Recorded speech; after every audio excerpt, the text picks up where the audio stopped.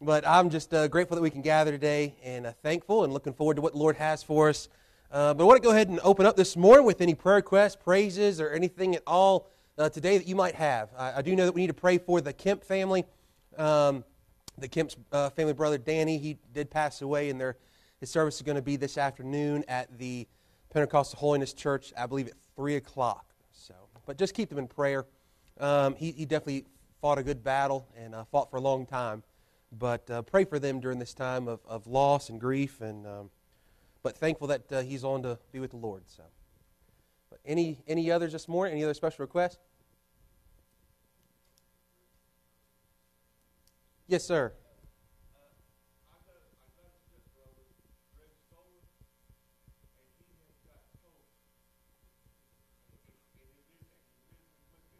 All right.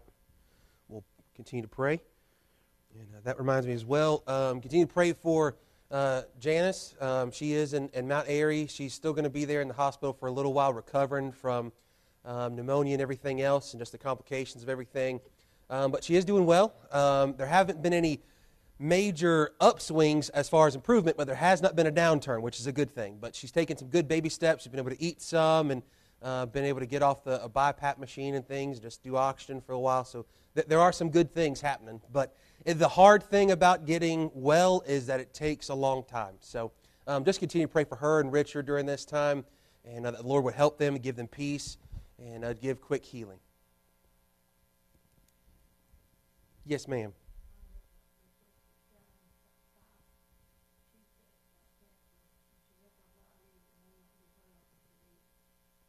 All right.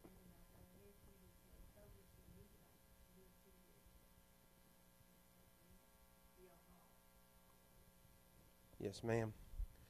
Any other requests this morning?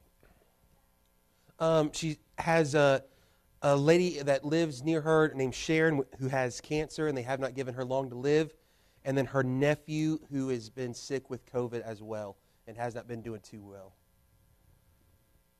Any other? Yes, sir.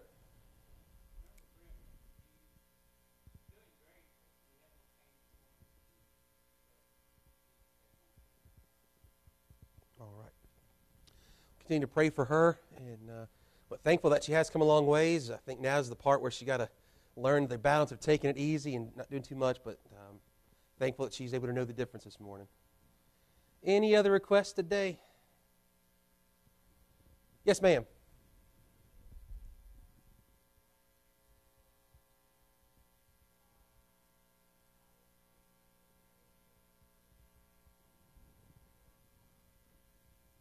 Absolutely. Any others? All right, let's continue to pray for our nation. Especially yesterday, I think for many it probably, unfortunately, went fairly unnoticed. Yesterday being 20 years already since 9/11, and I was talking to several people this week, especially just the way the world is now. We look at really three major things in our life now that changes everything. Our life before Christ and after Christ, our life before 9/11 and after 9/11, and now before COVID and after COVID. And just everything has changed since then. And I think there's still so many people who have hurt. And today being the day after, we could probably all remember that day in particular. But many of us also remember, too, what happened afterwards. That many people would put flags outside their homes, go donate blood, and didn't care about many different things. They came together for a common goal. And we certainly haven't had quite that much unity since then. And unfortunately, we've had other tragedies and things, not to that degree, I would say, but we're still missing that unity and that patriotism, and now it's frowned upon. And so we need to pray. We need to pray for our nation, pray for each other. Let's pray for our services today, and just that the Lord would help us. But are there any others at all this morning? Yes, ma'am. Unspoken? Any other unspoken this morning? Yeah, the Lord knows the need. He's able.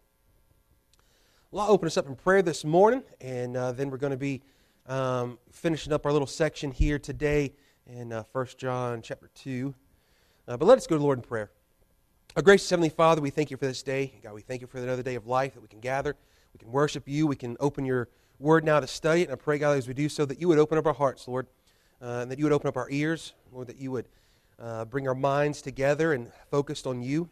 Lord, we could just sit here like bumps on a log and not get a thing out of this today. But Lord, I pray that we would get what you want us to get out of this, Lord, that we would be receptive, Lord, that we would have the right soil for the seeds planted today through your word, and God, that we would just seek you and praise you with our whole hearts and motives and attitudes, Lord, with all that we are today, God, that you would be able to get the glory and honor of everything. Lord, we do lift up these requests to you today. There are many today who have been made mention that are struggling with COVID, needing healing. Several family members and as well as church members who are just trying to get well. We do pray for the grace and the strength that's needed and for peace for the families as well. And Lord, we do know that it's such a struggle, it seems, just to want to get well so quickly and just have to wait on you and have to wait on healing. So we do pray for patience for them as well.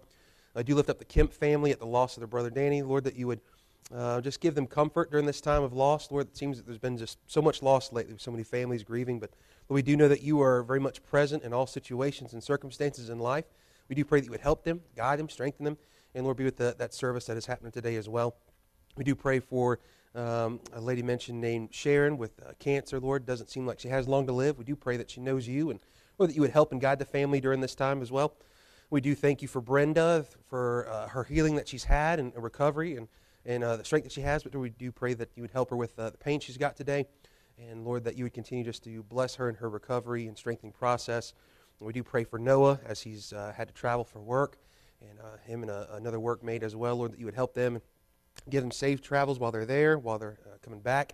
And Lord, you would just bless them and help them to be light wherever they are. And we do pray as well for these unspoken requests, God. There are certainly many today, Lord. All of us today have something in our heart this morning.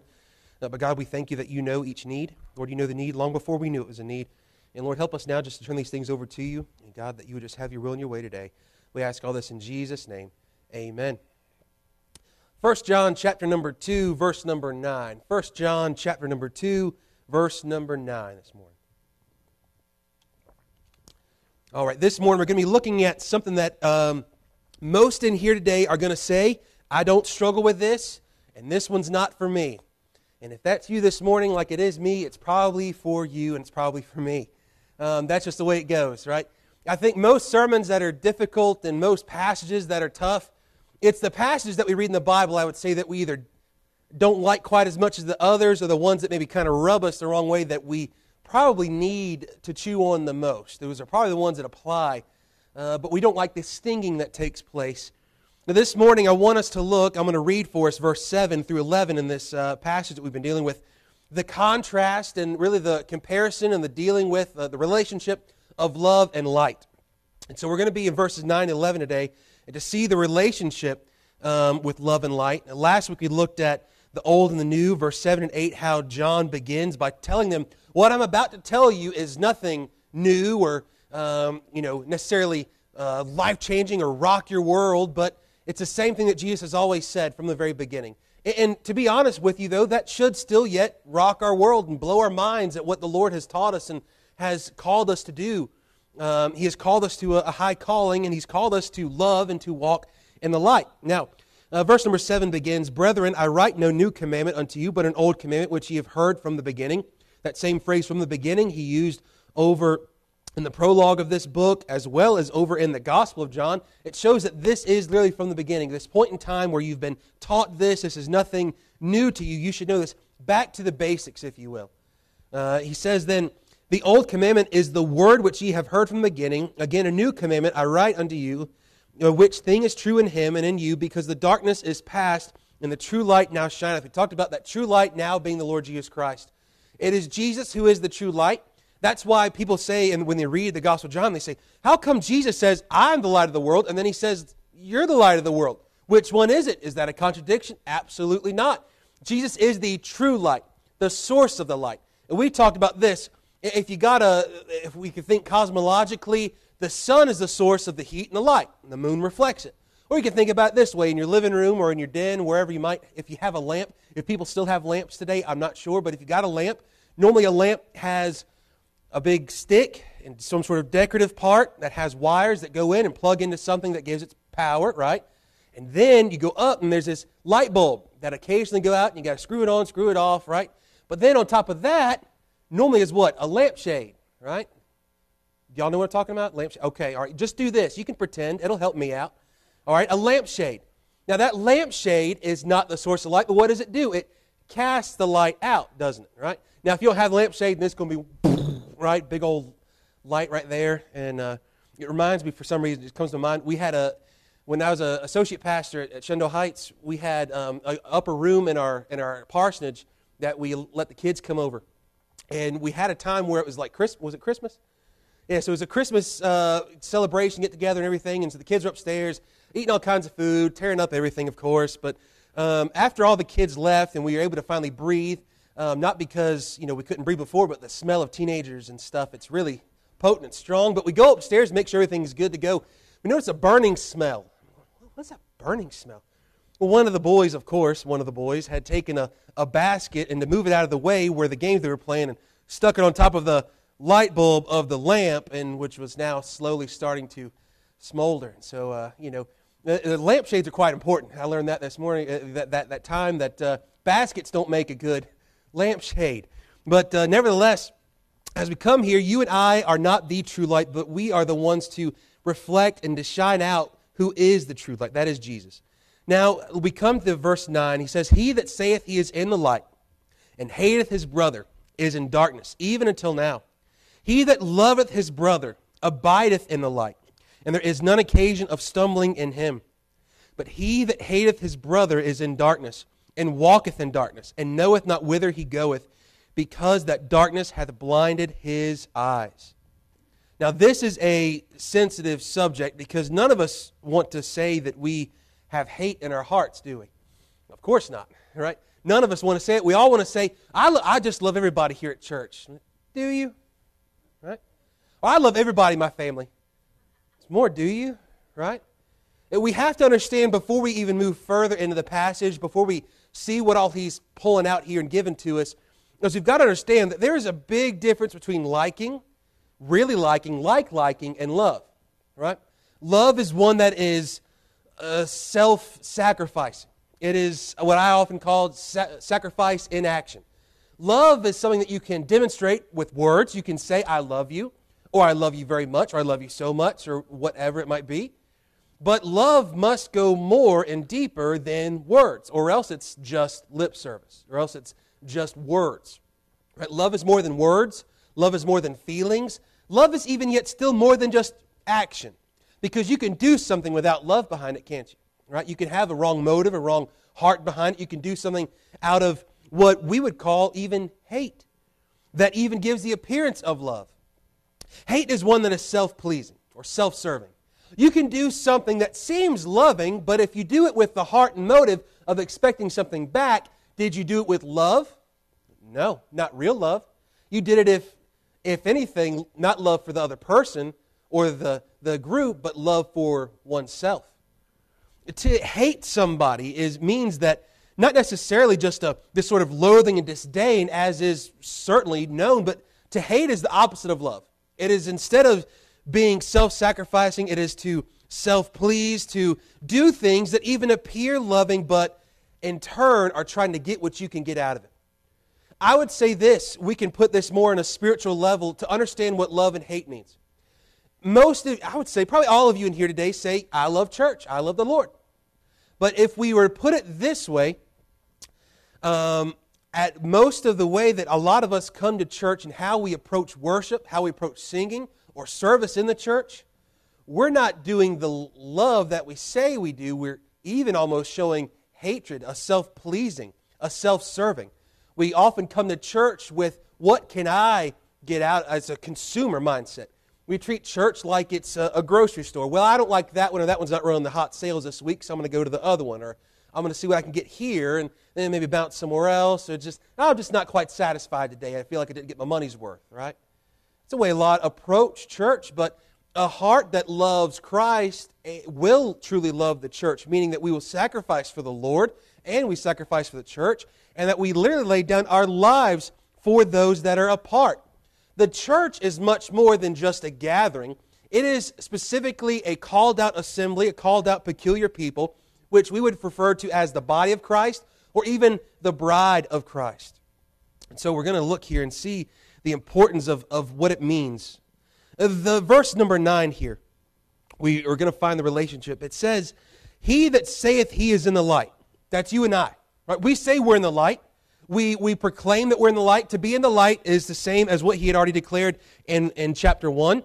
God is light, and in him is no darkness at all. If we say that we have fellowship with him and walk in darkness, we lie and do not the truth. We find then, but if we walk in the light as he is in light, we have fellowship one with another, and the blood of Jesus Christ, his Son, cleanses us from all sin. In every church gathering, there are those that truly, genuinely do love the Lord. There are others then that maybe like church. Notice that difference, because those are even two different things. And then there are those who are just kind of there to see what they can get here. One is on this side that loves the Lord. The one that actually loves the Lord loves the light because he's in the light. The light reveals who we truly are. It reveals our nature. It reveals our actions, our motives, our thoughts, our everything. But it is us that walk in the light that truly have fellowship in the light, one with another and with Christ. It is through this walking in the light that we can have these feelings of love one for another. Now, there are those who don't walk in the light but yet still come to church. They give a false appearance of light. They put on this sort of charade or a mask, and even the devil himself does the same thing. The lost church member is very much doing the work of the devil. The devil, he comes not as the cartoons Tom and Jerry show, right, with the red skin and the pointy ears and the horns and the pitchfork and the pointy tail, right? That's how we often view the devil. The devil comes as an angel of light. He comes as one who is trying to show that I'm not that bad, right? Nothing scary about me. And he comes in the subtle ways because he is the subtle serpent, the subtle liar, the one who is a subtle deceiver. We must be careful to make sure that we are not being used by such or doing the same thing. Why? Because there is no real fellowship one with another. I believe the reason why many churches have issues, fights, grumbling, argument, disunity, and everything else is because everyone, generally speaking, is worried that everyone else is not walking in the light, but all the while, many are still walking in darkness, thinking that they're walking in the light. And so everyone's confused about their own state, while so focused on everyone else's, that they themselves are, as he says, are given over to an occasion of stumbling, because they're walking in darkness. We must be careful that we have our eyes actually open to what the truth is, to who we are, to who God is, and that our eyes are open not to the sins of others, not to the walk of others, because you are not someone else's Holy Spirit. As a matter of fact, you're not your own Holy Spirit. The Holy Spirit is your Holy Spirit. And let Him be the Holy Spirit, because no one's better at that than Him. And so you and I are called to certainly walk in the light together and with one another and in our own personal walk with the Lord. And he says, the one that says that he's in the light and hateth his brother is in darkness even until now. See, light and love walk together. They belong together. They even start with the same letter. They are so closely knitted and related. Why? Because throughout Scripture we find two statements. God is love, which everyone loves that one, right? And God is light. God is both love and light. He is love that He is self-sacrificing. He is love that it is beyond comparison and imagination to even fathom the depth and the riches of God's love and mercy. But then He is also light. He reveals the truth. He gives light to those who call upon Him to be saved. He gives light to those who were in darkness and translates them into a kingdom of light. We find then, though, that the one does not go without the other, and to know one is to know the other. To walk in light means that you're walking in love. One can also not walk in true love and not also be in the light. However, in John's day, there were many deceivers. Not just the Gnostics, but many in the church that played the part. And that issue is still the same today. Why is that? How come nothing has changed in nearly 2,000 years? It's because mankind has never changed since man had first sinned. Man has always done what man does, and man wants to please the self, please the flesh. Now, the negative side of that, though, is that darkness and hatred walk together and belong together. You will not have hatred and light, nor will you have love and darkness. You won't. As a matter of fact, you and I, when we're young especially, we often have that natural fear of the dark, don't we? right? Some of us still might sleep with a night light on. I don't know. A lava lamp maybe, we might have graduated up. But you think about this. We have that natural fear of the dark because it's unknown. We know that there is those things in the dark that go bump in the night that make us a little fearful, a little scared.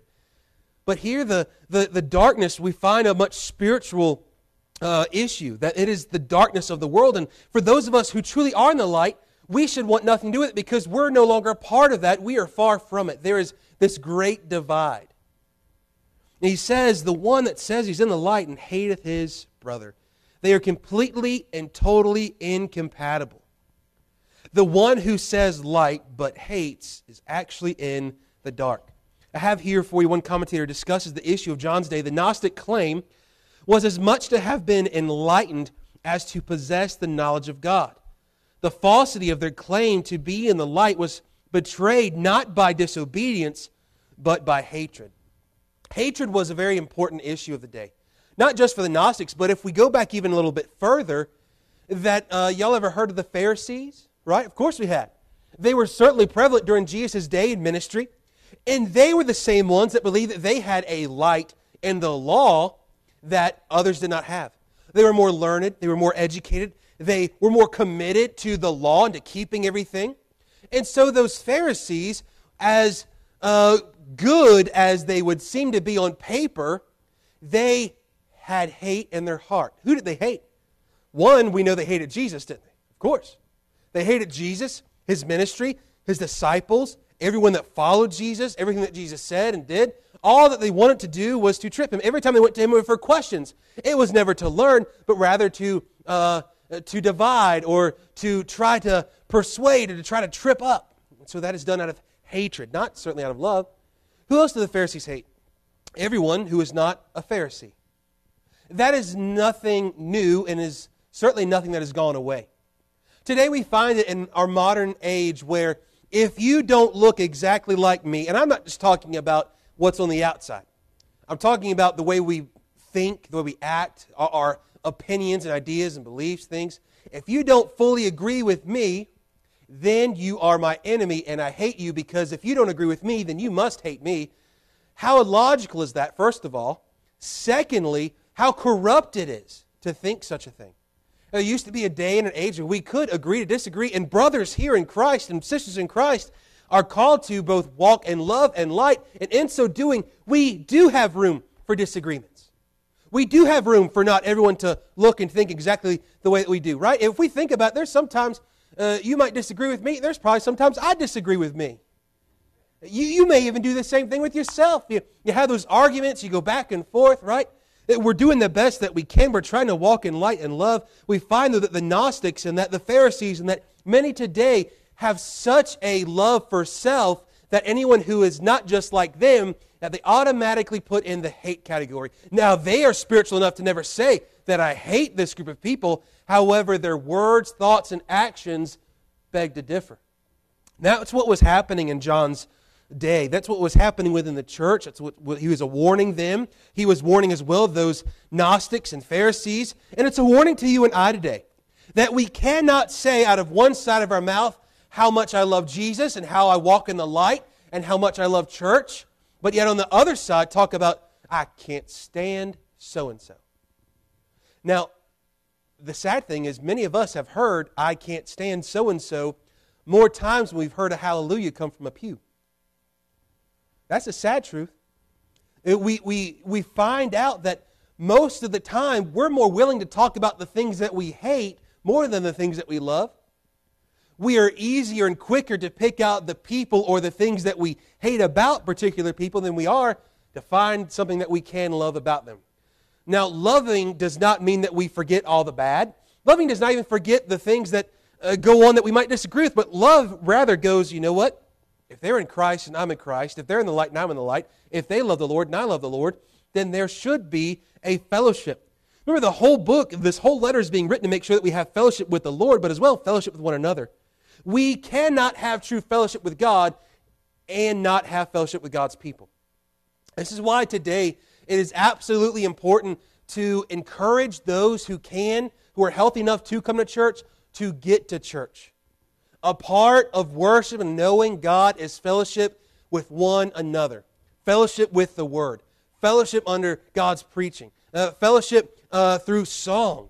Fellowship through the Lord's Supper, through baptism. Fellowship together as we eat and as we discuss and talk with one another. That fellowship needs to happen. Now, the word hateth here, it shows not just a moment of anger, mind you, because to hate somebody doesn't mean that you're necessarily angry all the time at them, right? Because you can smile at somebody and still hate them in your heart, can't you? As a matter of fact, most of the people that you hate, and most people that hate you, you won't know it if you talk to them directly. You normally find out through someone else, they can't stand you. I don't even know how they talk to you. You can't see that. Do you see the way they puckered up their lips and like they sucking on a persimmon, right? All that stuff.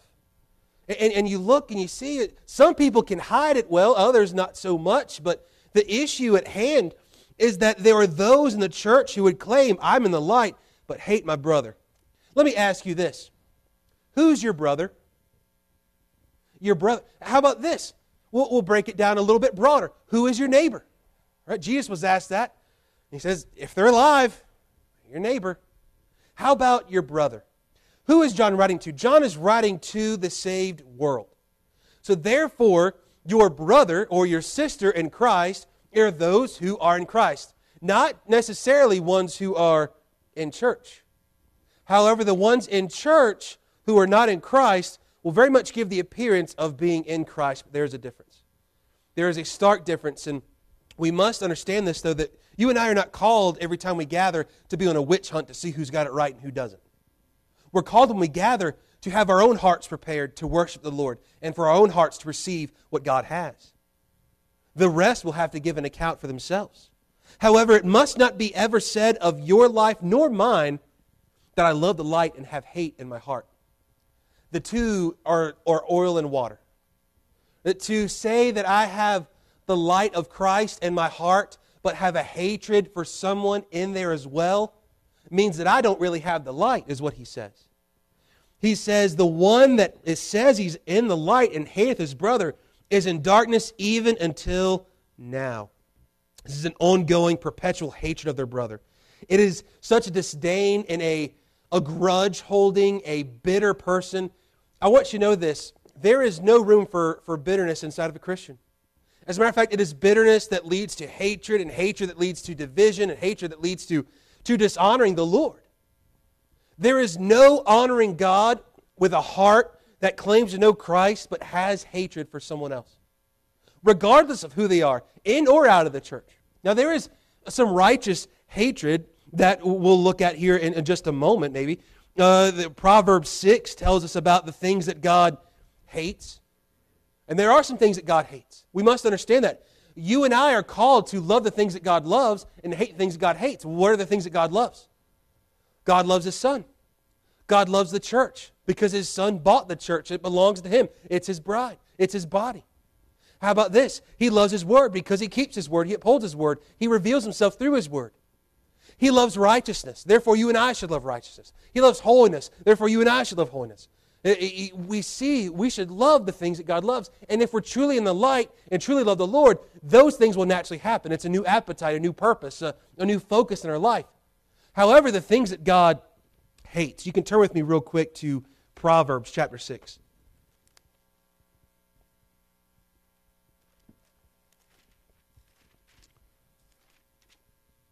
Proverbs chapter 6, we're going to look at verses 16 to 19. Proverbs 6, 16 and 19. These 6 things that the Lord hate, yea, 7 are an abomination unto Him. 1, a proud look, a lying tongue, hands that shed innocent blood, a heart that deviseth wicked imaginations, feet that be swift in running to mischief, a false witness that speaketh lies, and he that soweth discord among the brethren. Y'all know what the word hate means? It means hate. God literally hates those things. God hates those things being done. Why? Because we even notice, even that last one about discord amongst the brethren, and John is dealing with this. He's saying, there will be discord if you individually say, I love the Lord and I walk in His light, but yet I have hate yet in my heart. Today, if you have hate in your heart anywhere for anyone, today you need to get it right. It might be someone in the pew next to you, right? For married couples, hopefully not. Even further, though, go past your spouse, the person to your left, to your right, and go across the aisles. There's someone there that you have such disdain for that you would rather, instead of walking across the aisle to shake their hand, you'd rather just never see them again. We can be often, as the church of God, so full of love and darkness that we cease to truly be the church. And he even goes so far here. And this is not Pastor Joe. This is not me trying to be harsh or try to step on a toe that's sticking out. This is what the Bible says. John says, he that saith he is in the light and hateth his brother is in darkness even until now. The phrase even until now is literally giving the force of all along. Meaning this, the one who claims to be in the light, the one who says, I'm a Christian, but I also hate so-and-so, he says, you're not really a Christian yourself. Now, you say, well, that seems like a big step. It seems like a bit far, a bit much. The issue at hand is this, that there were many false Christians in that day, and I would say that there's many today as well. I would say today that there are more false Christians than there are real Christians. You go, well, why is that? If there were the millions of Christians that claim to be true Christians, how could our world be in the shape that it is in? A Christian naturally gives light and love to the things surrounding it. Much like that lampshade we talked about earlier. Not a basket, not a bushel, but a lampshade that is spreading forth the light. If we had truly the millions that, and tens and hundreds of millions that say that they are a Christian, how could we have half of them not believe in the Holy Spirit being a literal person of the Trinity? How could we have nearly half plus believing that it is okay to either murder babies, but they don't call it that, so it's not as bad, but it's still murder, or to say that sin does not offend God and that God kind of overlooks it at the end of all things, or that Jesus is, the Son of God, but He's not fully God, right? Those things are salvation issues. If you are truly saved, you will not have hate. Why? Because hate was in the dark. Now, when you were lost, you could hate all day long. You know why? Because that's who you were. You were full of hate, full of wickedness, full of pride, full of self-deceit, full of self-destruction, full of self-satisfaction. That is what the lost person does. So therefore, should the saved person have hate in their heart? Not one bit. However, I'll give you permission to maybe dislike somebody. Liking and loving are two different things. There is one thing that you can certainly have a dislike, maybe someone's personality. It just rubs you wrong, right? I might do that, right? You might not like me. You might not like someone else. However, in Christ, what should there be? There should be a love. Why? Because Jesus bled and died for them. Next time that we see someone that we don't like, I want you to remember not your feelings towards them, not even what they did to you. And it might have been horrible. I want you instead to remember what you did to Jesus. You were so filthy, so rotten, so dirty, so vile that He had to die in your place, that He had to literally become your sin and bear the weight of your sin, your guilt, and your shame.